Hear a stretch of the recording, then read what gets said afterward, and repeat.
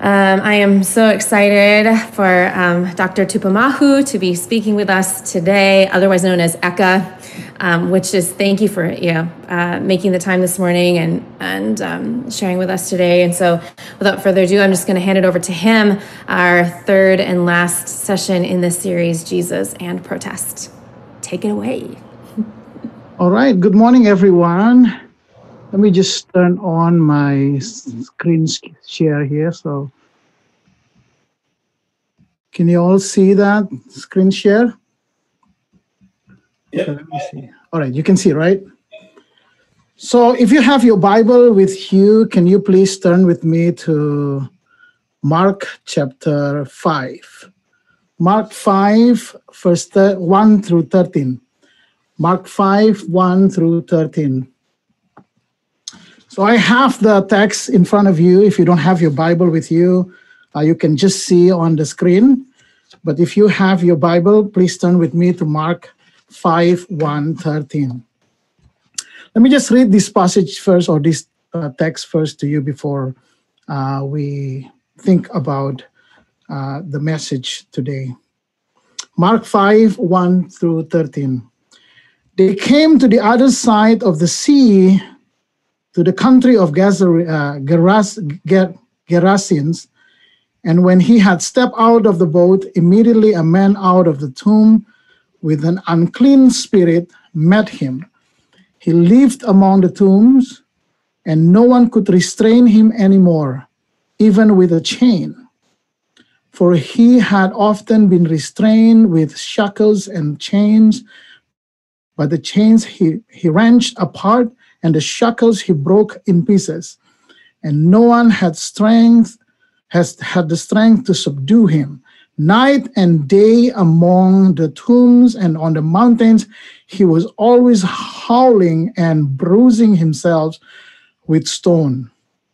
Verse 6, when he saw Jesus from a distance, he ran and bowed down before him, and he shouted at the top of his voice, "What have you to do with me, Jesus, Son of the Most High God? I adjure you by God, do not torment me." For he had said to him, Come out of the man, you unclean spirit." Then Jesus asked him, "What is your name?" He replied, "My name is Legion, for we are many."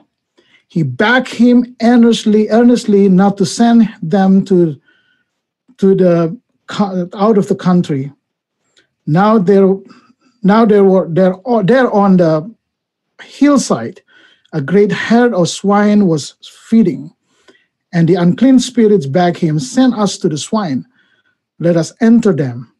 So he gave them permission, and the unclean spirits came out and entered the swine, and the herd, numbering about 2,000, rushed down the steep bank into the sea and were drowned in the sea. Let me go back here. Sorry. All right. So every time I think about Jesus and protest, this passage somehow comes to my mind. And then this story has always intrigued me for a very long time, probably because I come from a Pentecostal background. As Pentecostals, we love the story of miracles. We love the story of demon possession. And we love the story of supernatural exorcism, otherworldly battles, and so on. We love to over-spiritualize this narrative. I thought that the demons here are like Dracula or vampire who are looking to suck the blood out of my body. That was the conception of the unclean spirit that I had in the past. However, the more I read the New Testament, the more I realize that any construction of story, any narrative, is intentional and self-reflective. That is to say that a narrative is not only about a sequence of events or the setting or the story, mere story. A narrative is actually an argument It is an explanation of people's lived reality, people's lived experience. It is a window for us to see how people see themselves, in light of the world around them. When I think about story or narrative, I think about Toni Morrison, for instance, her book or her novel, Beloved, when she wrote a story of Seta, who was being raped, beaten, and dehumanized in the plantation, called Sweet Home, which is very interesting, because for a white plantation owner, that is the sweet home. But for Seta, is hell. And Seta ran away from slavery. I think Toni Morrison is not just telling us the story of this particular person, which is based on true story, but she's actually telling a story of the community, the story of lived experience of a community living in plantation. A story of Black community, a story of struggle. That is the power of story. Story is not only about that particular person. It reflects, it tells us their lived communal experience. So when this story, particularly in Mark chapter 5, is included in the Gospel of Mark, in the narrative about Jesus, Mark is telling us not only the story of Jesus and this particular person who live in that area, but also Mark is showing us a social imagination of the early Christians, of how they see the world, of how they perceive themselves in light of that worldview, in light of the way that they see the world. Mark is describing us the experience of people who live in the first century. So when we think about this passage, Mark chapter 5, I want you to just keep this in mind, all right, before we continue our conversation today. So let's go back to the story. After Mark describes the condition of this demoniac person, Mark tells us that there is a dialogue going on between Jesus and him. And in that conversation between Jesus and the man, Jesus asked this man, "What is your name?" And he replied, "My name is Legion, for we are many." What is legion? The Roman legion, which consists about 5,000 to 6,000 army, is the war machine that became the very reason why Roman Empire has its glory and its power. Roman army structure begins at the lowest level with legionary. Legionary is the soldier. 8 legionaries form what we call contuberium, which is the smallest unit in the Roman army. 10 contuberium form a century. And the head of a century is a centurion. We've encountered these names as the title centurion in many parts of the New Testament. 6 centuries make up a cohort, and 10 cohort and a cavalry unit form a legion. So a legion is the largest Roman army unit. And Roman Empire exercises its domination over the people, over the economy, over the territory through its military power. It is what makes the empire last for a long time. In fact, the Roman economy was mainly supported by military expansion and campaign. Typically, the Romans did not station the legions in every areas or every cities that they conquer. They usually placed client kings in every city that they conquer. However, legions were stationed in strategic areas. For instance, in Palestine, they stationed 4 or 5 legions in Syria. Why? Because if there is anything, or if there is rebellion in Jerusalem, they will just send the legion, bomb, they destroy it. And the Jews know this story very well, that in the year of 70, the Roman legions and Roman army came to Jerusalem and basically destroyed the whole thing because they rebelled against the Romans. Roman legions are unseen, but they are there. So what is Mark trying to say here to us? I think the message is very clear. This is not just about the spiritual battle. The message is very clear here. The imperial machine, the legion, the imperial machine is demonic. That is the message that Mark is trying to say.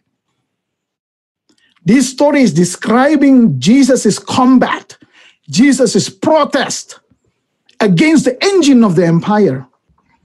It is a story, the story of a protest against the empire through and through. It sends a very clear, strong political message. If you stand with the legion, you stand against Jesus. If legion has a control over you, you will lose yourself. Jesus and Roman legion are in opposition to each other. That is what we see in this particular story. Just like the Gospel of Mark, and the Gospel of Mark names this demon, I think we need to also name the demon that builds, sustains, and inspires, expands the American empire. And the name of the demon, or the name of the legions of the American empire, is whiteness. Whiteness is the engine that moves, that begins, that starts this nation. In order to understand this, I think we need to go back as far as 1790. Only 14 years after the Declaration of Independence, the U.S. Congress passed the first Naturalization Act that states, I want to show this really quick to you so you can see that. Let me go back here. All right. The first Naturalization Act passed by Congress in 1790 that states that, look, if you can see my cursor here, that any alien being a free white person can be American citizen. So from the very beginning of this nation is built as a racialized space. Whiteness stands at the threshold, as the border that distinguishes between Americans and non-Americans, Americanness and non-Americanness. Whiteness is the defining feature of American foundation. This country was established as a racialized space, as a raced, with ED, raced space. This is the ideal that we have in the Declaration of Independence, that all men are created equal. At its very origin, only means white men were created equal. Now, speaking of whiteness, I know that I can step on so many people's toes now. But I need to clarify here first what I mean by whiteness. And in my experience, people can get so irritated when you begin to put your finger on this, because people can handle to talk about themselves. You talk about Asian American, you talk about Black Americans, Hispanic Americans, but don't talk about whiteness. It is a hot potato. But whiteness is not, the first thing I want to say is whiteness is not pigmentation. No one has a white skin color. Can you turn to your neighbor and see if you can see this color of their skin? No. Whiteness is not a skin color. So what is white? white is actually a social signifier. White is given to you. White is attached to you. Whiteness is an idea. Whiteness is an imagination that looks for a home. That's why if you follow the debate on this particular act in 1790, in 19th century, early 20th century, the definition of white here becomes a huge debate in legal system. So whiteness is an imagination. I would say whiteness is like a ghost that looks for a home. At one point, the home of whiteness is only those who are from Britain. And then it is expanded to those who are from Ireland, from Italy, from all kinds of places in Europe. And in the late 19th century, whiteness somehow expanded into language as well. That's why people who come from Britain in late 19th century call themselves white-speaking races. English-speaking races, not white-speaking races, English-speaking races. So they try to define whiteness through this performance of English. So whiteness is an idea. Whiteness is an imagination that wanders around to look for a home. It exists, but simultaneously not exist. It is and is not at the same time. It is like a ghost. It is unseen, but it's real. Whiteness is a way of life. And whiteness is the legion that controls American imagination, that sustains American imagination. I want to push this further. Cyril Harris, in a very important essay published by Harvard Law Review in 2006, called Whiteness as Property, Cyril Harris argues that whiteness is a construction, social construction, mainly to secure and control property. Whiteness is thus, according to Harris, all about ownership. It is about economic and the social and political control. So I wanna read a little bit as an excerpt from this essay by Cyril Harris to you today. This is what Harris said, Professor Harris. She teaches at UCLA now. The origin of property rights in the United States are rooted in racial domination. Even in the early years of the country, it was not the concept of race alone that operated to oppress Blacks and Indians. Rather, it is the interaction between the conception of race and property that played a critical role in establishing and maintaining racial and economic subordination. The hyper-exploitation of Black labor was accomplished by treating Black people themselves as object of property. So for Harris, the idea of whiteness is constructed in order to secure their right to own other people, which in this context, Black people, as their object of properties. Race and property were thus conflated by establishing a form of property contingent on race. Only Blacks are subjugated as slaves and treated as property. Similarly, the conquest, removal, and extermination of Native American life and culture were ratified by conferring and acknowledging the property rights of whites in Native American land. So what he argues is that when whites come and this white construction is imagined, they begin to see the land as not owned by anybody. So when they come, they claim that in the name of whiteness, and they create all kinds of laws in order to protect that right of property, that property rights.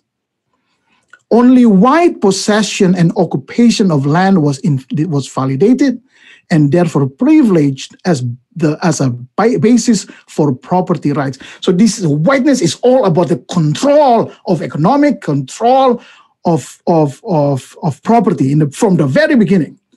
These distinct forms of exploitation each contributed in varying ways to the construction of whiteness as property.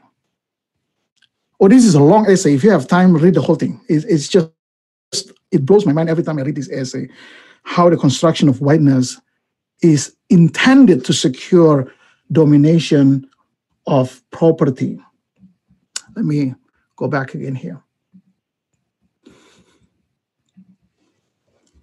So at the very foundation of this country, we can find the persistence of whiteness. Whiteness is what moves, what motivates, what permeates almost every aspect of the society. Whiteness is the ideology that devalues, dehumanizes Black and brown bodies. This is the ideology that thingifies, if I may use the term from Dr. Martin Luther King Jr. Thingifies, meaning to say making somebody think, Black and brown bodies. Whiteness is the standard of living. Whiteness is the unmarked identity. If we just open our eyes, we should be able to see whiteness everywhere. But so many people cannot see it. We live in a white world. I was just having a conversation with a friend who cannot see white anywhere, and I see everywhere. When we study history, for instance, we study history of whites.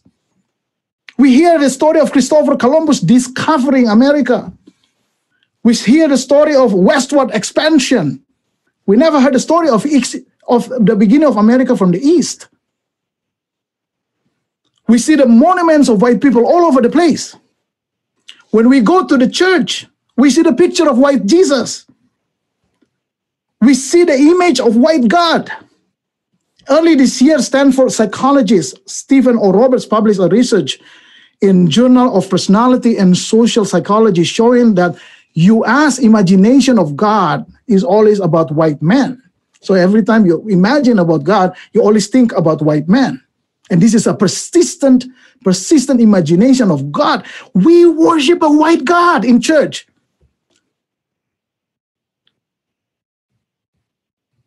And Roberts argues, this Stanford psychologist, Roberts argue that there is a correlation between your image of God as a white man to the idea who's going to the idea of who's going to rule the world. So if you think that God is a white man, then it will affect the way you see who can rule the world. White men can rule the world. We sing and glorifies. We sing songs and that glorifies whiteness. Nothing but the blood of Jesus, and then we are clean white as snow. When we read literature like Shakespeare, Joseph Conrad, for instance, white is often described as pure, holy, and Black is ugly, evil, and lost. When we study the Bible, white biblical scholarship have never named as such, never had any signifier. They are the standard. Others are named Black scholars, Black biblical scholars, Asian biblical scholars, Hispanic biblical scholars. When we go to grocery stores, we see the section of ethnic foods. White foods are never named or marked as such. Why? Because whiteness is the default category. Whiteness is what makes up America, and the others are ethnic. Whiteness is the dominant norm. When we listen to music, other music is described as ethnic music, while white music has never been named as such. It's just music. In the Assemblies of God, non-white and non-English speaking churches are called ethnic churches or ethnic fellowship. Whereas white American churches have never named as such, have never named as a white church, never, just Assemblies of God. They are never named white congregation. When we watch Hollywood movie, we see white faces become the hero, good guys, while say Mexican becomes cartels and gangsters. The English language we speak today is whiteness through and through in our culture. To speak English is to perform white. In the 19th century, as I have mentioned, whites are also called English-speaking races. The criminal justice system is a huge mess. Brian Stevenson has described in a powerful way in both the movie and the book, Just Mercy, how criminal justice system is created to disproportionately harm Black people. The war on drugs has led to the mass incarceration of Blacks, has been shown by Michelle Alexander. If you have time, read her book, The New Jim Crow. Redlining policy in the 1930s by Federal Housing Administration ensures that white bodies were subsidized so that they can own homes. Thus, the beginning of housing ownership inequality in America. In her book, Marked, Race, Crime, and Finding Works in the Era of Mass Incarceration, Defa Pagers demonstrates that hiring habits underneath the non-discriminatory policies still favor whites over Blacks and Browns applicants. I can go on and on and on and on. You just need to open your eyes, and you know exactly we live in a white world. The American order is based and maintained, sustained by the legion of white supremacy. When Amy Cooper in New York called the police on Christian Cooper, she taps into the sense of security provided by police and the entire criminal justice system. This white consciousness that has possessed her becomes apparent when she said this in her apology. This is what she said. When I think about police, I'm such a blessed person. I've come to realize, especially today, that I think of the police as protection agency. And unfortunately, that has caused me to realize that there are so many people in this country that don't have that luxury. Police as a protection agency. Why? Because the origin of police system in America is in slave patrols that is created in order to secure white property. It is historically meant to serve whites. Last week, a Black pastor called 911 because of alleged attack. When the police came, they arrested him in front of his assaulters. Again, the domination of whiteness is the engine of the American empire. Any imperial engine that subdues people, exploits them, controls them, is demonic at its core. So I just want to throw this to you today. What can we learn from Mark chapter 5? Number one, the demon, the unclean spirit, is often unseen.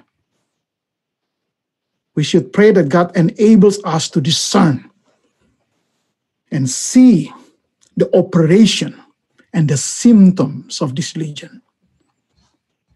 Just like the legion, number two, just like the legion completely takes over the imagination, the movement, and the life of this man, whiteness also completely takes over the imagination, the movement, and the life of people. Number three, just like this story names the unclean spirit, the exorcism of this demonic spirit of the imperial engine cannot be done without naming it. We have to recognize the demonic power of legion.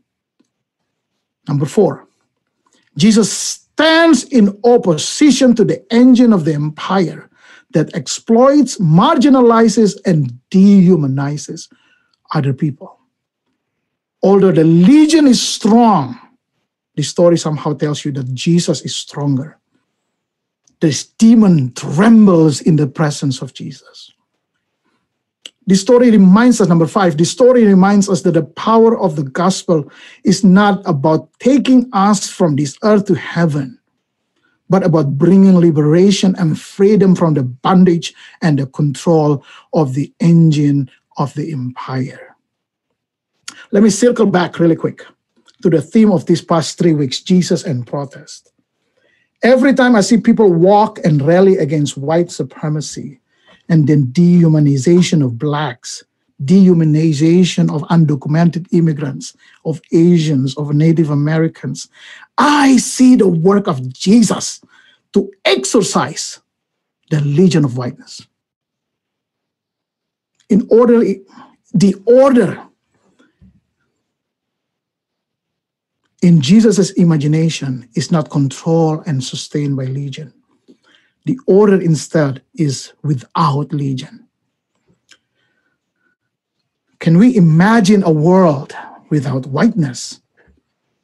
Oh my goodness, I don't know.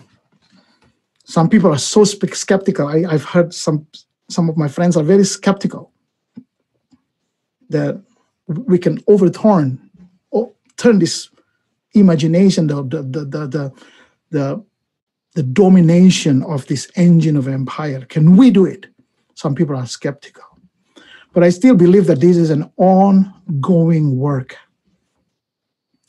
The road to exorcise, I love that language, exorcise, kick it out.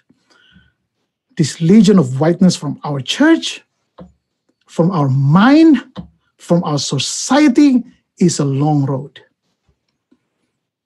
I'd like to read a statement from Dr. Martin Luther King Jr. in his speech at Ebenezer Baptist Church in Atlanta in 1967, entitled, "Where Do We Go From Here?" And after he explains the vision of the future, and this is what he said: "When our days become dreary with low hovering clouds of despair, when our nights become darker than 1,000 midnights, let us remember that there is a creative force in this universe working to pull down the gigantic mountains of evil, a power that is able to make a way out of no way and transform dark yesterdays into bright tomorrows. Let us realize that the arc of the moral universe is long, but it bends toward justice." And I just want to leave you here. Keep protesting, keep pushing, keep doing the work of justice, because there you will see Jesus. Amen. Amen. Amen. Oh, thank you so much. I even want to pause for a moment and just take that in, the reality of what you've described for us, that we hold in tension with this great hope, and the kind of perseverance that it takes. As you said, that the road to exercise whiteness, right? It's a long road, and we are on the shoulders of so many people who've gone before us to where we are in this moment, and we think about how far we have yet to go. I remember the first time I was reading about women's rights and women who literally their entire lives were spent fighting so they could vote. And some of them fought their whole lives and never saw that come to pass, like decades of their lives fighting for that. And yet it is Jesus came to set the oppressed free. Jesus came to set prisoners free. He came to open our eyes so that we could see. He came to heal us of that brokenness, the wounds that oppressive systems have put on us, the ways in which it robs us of our identities in Christ and who we are. So this is the work. To me, it is the work of Christ and the work of God through His church is what you were talking to us this morning about. And so thank you so much for that message. And we'll, as always, I think those words and the way the word cuts into us, it will sit with us for quite a while and continue to shape us and change us. Just a few thoughts before we go into, there's a video that we will have here soon.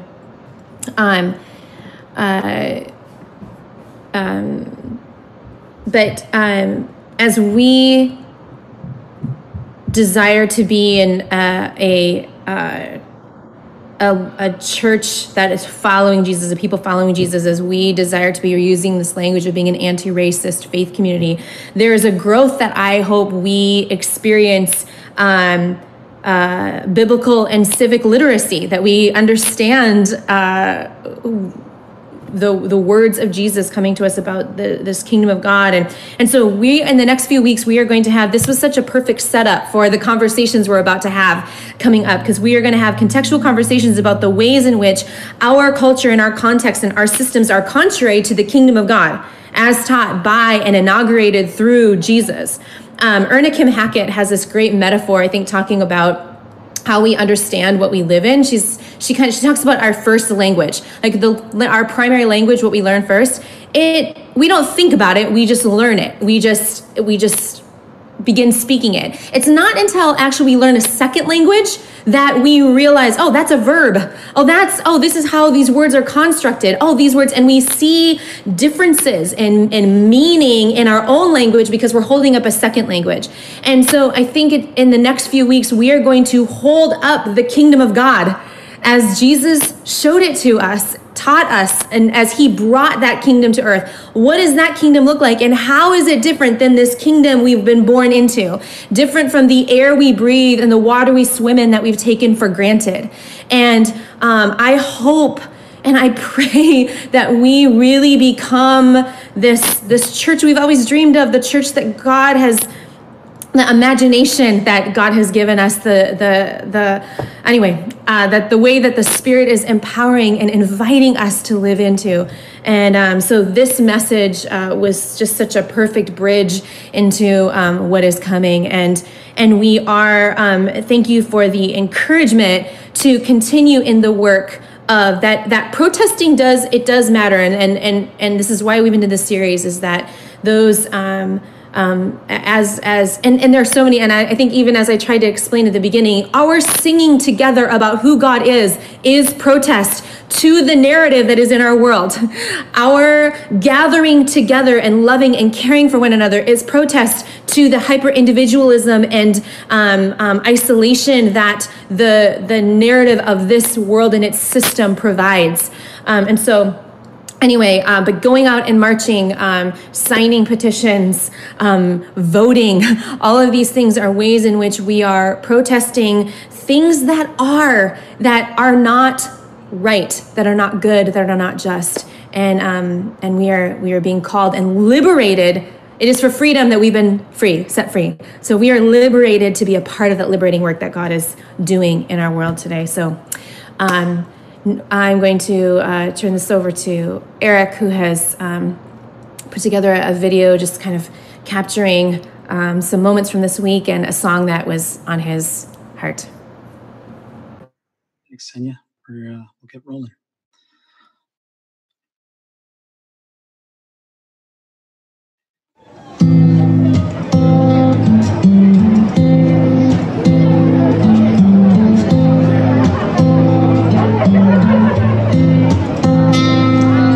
Sometimes I feel like a motherless child. Sometimes I feel like a motherless child. Sometimes I feel like a motherless child, a long way from home, a long way from home, a long way from home.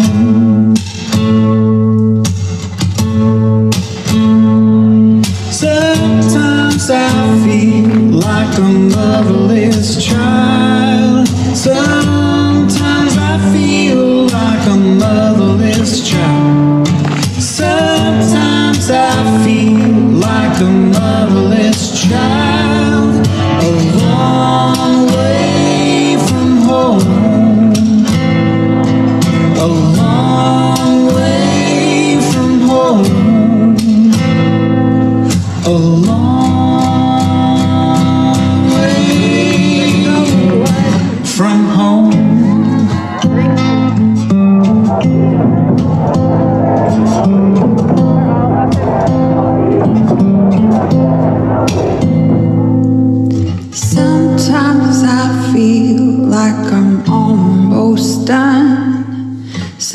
Sometimes I feel like I'm almost done. Sometimes I feel like I'm almost done. A long way from home. A long way from home. A long way from home.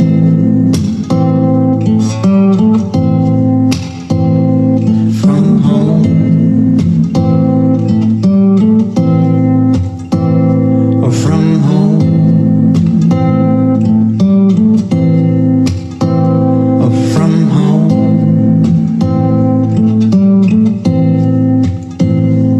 From home.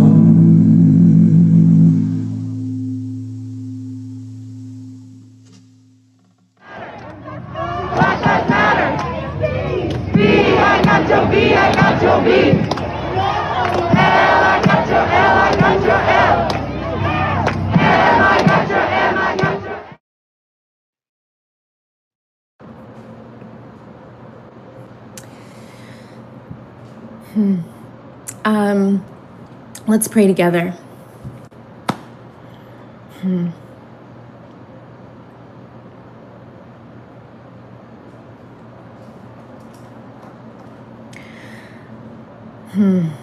God, there are moments where we recognize that we are, in fact, a long way from home. There are moments when we hear your words that we are wanderers, sojourners, in this place that we have been born into, that we live our lives in, is not home. And we look to you this morning. We find our place and our identity, our hope, our strength, all that we need in you. We find what it takes to keep taking those next steps. We find all of that in you. We find our wisdom in you. We find courage in you, and we draw from you this morning. And we thank you for the ways that you are inviting us into your work. Pray that you would continue to open our eyes and our ears, that you would enlarge the capacity of our hearts, of our lives, to receive, to be generous, God. Pray this morning that you would alleviate fear, worry, and anxiety, that you would bring comfort and peace and hope, be merciful and gracious. God, that you would encourage our hearts this morning, that indeed the hope that we need that keeps us on this long road would be, we would find so much of that, just an abundance of that in you today. We love you. Be with your church. Empower us. Guide us. We love you. In Jesus' name. Amen. Amen. Thank you so much, all of you, for joining in today. And I think I'm going to go back and listen again to those words. And trusting that they're resonating in you. Happy Father's Day to all of our fathers. We've got some new dads out there too. Happy Father's Day. I hope that you were all celebrated well. Let's be praying, encouraging, and with one another this week. We love you all.